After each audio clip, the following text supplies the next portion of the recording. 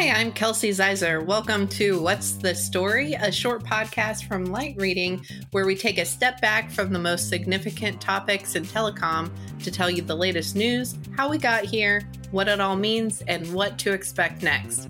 Today, we're talking with Jeff Baumgartner about virtual multi-channel video programming distributors market, the competitive challenges that these vMVPDs face, new companies that are entering the market, and we'll also discuss what you can expect in 2022.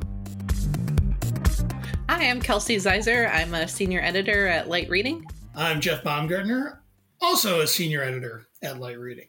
Oh, look at us, senior editor squared. We're the same. Yes. Well, Jeff, thanks for joining me on What's the Story. I know you've been you've been following the virtual multi-channel video programming distributors. That is quite the mouthful. I know. We got to come up with something better than that. I hate typing it. I know. I get it wrong every time. Just copy and paste that. Redo it. Yeah. Are those essentially kind of a subset of the streaming video group in terms of they're focused more on your standard TV channels, but available as a streaming service? Would that be a good way to kind of qualify them? Yeah. You kind of think of them as video service provider that doesn't really have an access network, into the house for the most part. And it depends on the virtual MVPD. Some are leaning toward, kind of replicating the big bundle or kind of getting caught in that trap, unfortunately. Mm-hmm. Like YouTube TV and Hulu's live TV and DirecTV Stream. Fubo TV is more sports oriented, but they're definitely not a skinny bundle. And then Then you get into like the Sling TVs, Philos, and Friendly TVs that are kind of in that skinny bundle group. Right. And so what are you seeing as some of the competitive challenges that they're facing right now? Yeah, I think one of the biggest ones is how do they keep pricing down as they add content or as these new, or if they need to renew their existing carriage deals. That's a big one. Another one, is keeping churn from getting out of hand. Because most of these services, there's no contract. So, people can come and go as they please. They get drawn to these free trials and then leave, and then being profitable. There's, it's a very tough, like slim margin business that doesn't really benefit from, or doesn't benefit at all, from being able to attach like a high margin broadband service to it, so they don't have that piece. And then customer acquisition is another thing. How do you get people's attention and get them to sign up and then keep them from leaving, Right. So again, that goes back to churn, but I think that it kind of gets lost in there, that the fact that these companies have to spend money to get people to come in, and that it's not insignificant. Right. And, at the time of this recording, I know that YouTube TV is in discussion with Disney about the Disney-owned channels that they have on YouTube TV. They might not, those may go away for customers. So we'll kind of be watching that. But how much of a threat are those kind of standoffs or discussions where, one media group says, well, we might raise our prices, or and all of a sudden you're losing all these high demand channels? Right. Yeah, I think it's definitely kind of a threat that kind of looms over all of them when you start getting close to these expirations, where you run into the possibility of a blackout, or the services coming off. And then again, because you're month to month, people can be like, well, I'm leaving and, I'm going to go over here for now. Maybe I'll come back later. But, it kind of puts the subscriber base in some jeopardy. And the deal we're talking about here, is we're talking, the deal is about to expire within hours. And so the clock has been ticking. But quite honestly, I'll be very surprised if the Disney channels end up going dark, even if they can't reach like a new long-term deal right away. I think they'll come up with something that'll keep everything up temporarily, kind of short term while they continue to negotiate. I think both sides want to get something done. And why this is coming up now, or why these negotiations seem to be getting to this point a lot more lately, is because like a service like YouTube TV or some of these other virtual MVPDs, they struck the initial programming deals when they had no subscribers. So, they may have been more willing to take a deal that may not be the most favorable one they could get, but, they needed to get these deals done to get a service stood up. And now they're coming in with 4 million customers. So they're looking at the rates and going, hey, we deserve a better rate. We now have 4 million customers. We're worth a lot more.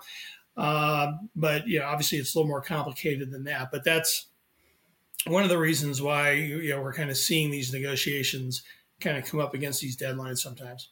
Yeah, as a customer, it is challenging because I imagine they're trying to be transparent, but I'll get these notifications on the TV that, call, so like make a stink about this so that we can keep these channels. And I'm like, who do I need to call? Like, what? You need my help well, to get these channels to stick around?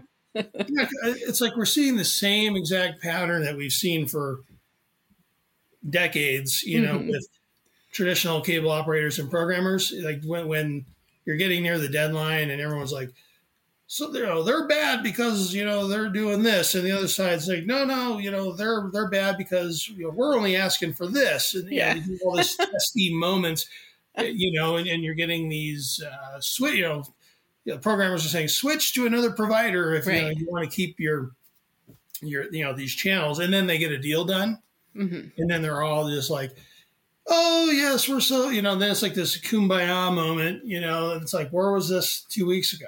Right. Yeah. It's just very confusing from the customer standpoint. And that happened recently where we were going to lose the channel that I watch a lot. And then the next day everything was solved. And it's like, oh, well, I guess it's still here.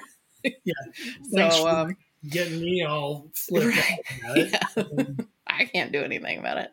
But I know you've also been covering Friendly TV, which has a funny spelling. They're missing most of the vowels in Friendly. But sometimes Y is the only thing we've got. Yeah. We'd like to only buy one vowel, please. No. So they're approaching things a little differently than, the YouTube TV or Hulu Live or Sling. What are your thoughts on their approach to streaming TV? Yeah.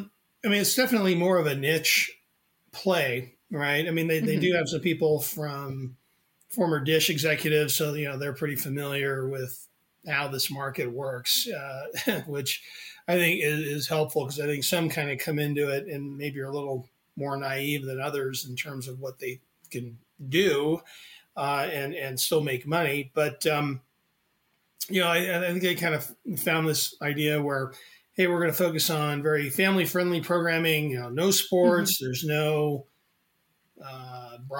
local broadcast channels that loop you into these like big bundles where it gets really expensive.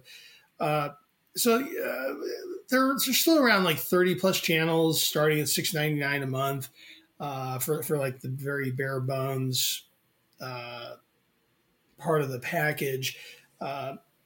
So definitely a subsection of the market that they're targeting, and it's a little bit different than even what we've seen from like a Philo, which is more entertainment focused of a virtual MVPD. Yeah, what stood out to me too is that they seem to have a very wide demographic of 25 to 54. That's seems like a very broad group, and maybe some differences in how tech savvy some parts of that demographic are. And I'm just curious, are they trying to target too many people? Yeah, they're definitely. I think it's kind of attracted, kind of a wider gamut than you've seen with some of the other virtual MVPDs. Maybe you're going to get some older people who have never cut the cord or maybe have never had a pay TV service for one reason or the other. But, at least right now, it feels like they've kind of found like a spot in the market where they can find some success, by not trying to be everything to everyone and kind of getting caught in the trappings of, where the bundle gets a little out of hand, gets a lot more expensive and starts to price certain people out.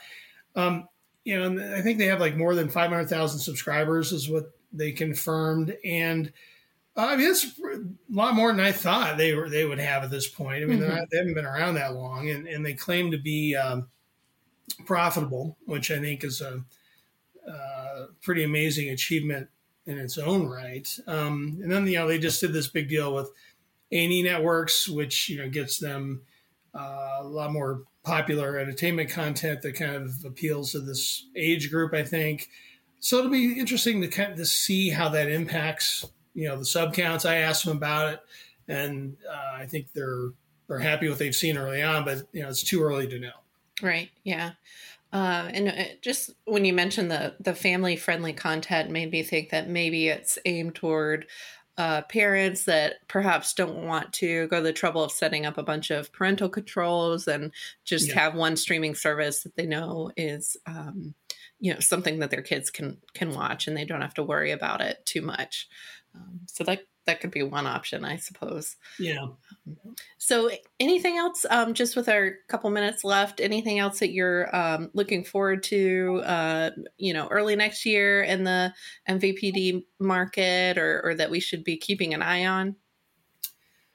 I guess one, there's kind of a question in my mind, and it's probably in the minds of a lot of other people who are kind of trying to keep an eye on this market. And that is, is it big enough to kind of sustain all these players, or are you going to see someone drop out? We saw Sony, finally had enough of this business and got out of it and killed PlayStation Vue. And the question is, well, is somebody else going to do that because they aren't out of money, or they just have had enough of this business and they have other parts of the business that they'd rather focus on. But I think the other thing I'm going to keep an eye on is kind of the role maybe they're going to play even with the cable operators and the other ISPs that are de-emphasizing or even getting out of pay TV. You see a lot of them doing these marketing deals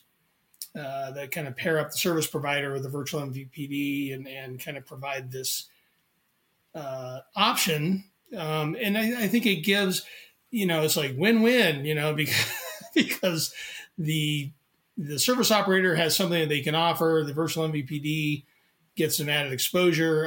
The question is like, how do you quantify the win? I'm just not sure if it's enough to kind of move the needle a lot on either side, but at least they're making an effort, and I think it's just a different distribution opportunity, for the virtual MVPDs that they can't get, without that kind of partnership. Otherwise, it goes back to what we were talking about earlier, and that is, the customer acquisition part of it and how challenging that is. Maybe this can help them out in that respect.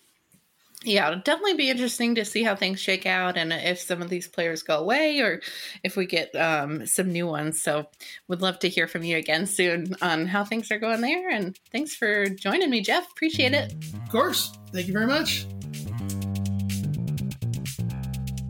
Thank you so much, Jeff, for taking the time to talk today. Thank you as well to our wonderful producer, Pierre Landrio, for making this episode. Be sure to subscribe to the Light Reading Podcast for more interviews and insights from the team. Thanks so much for listening, and we'll see you next time.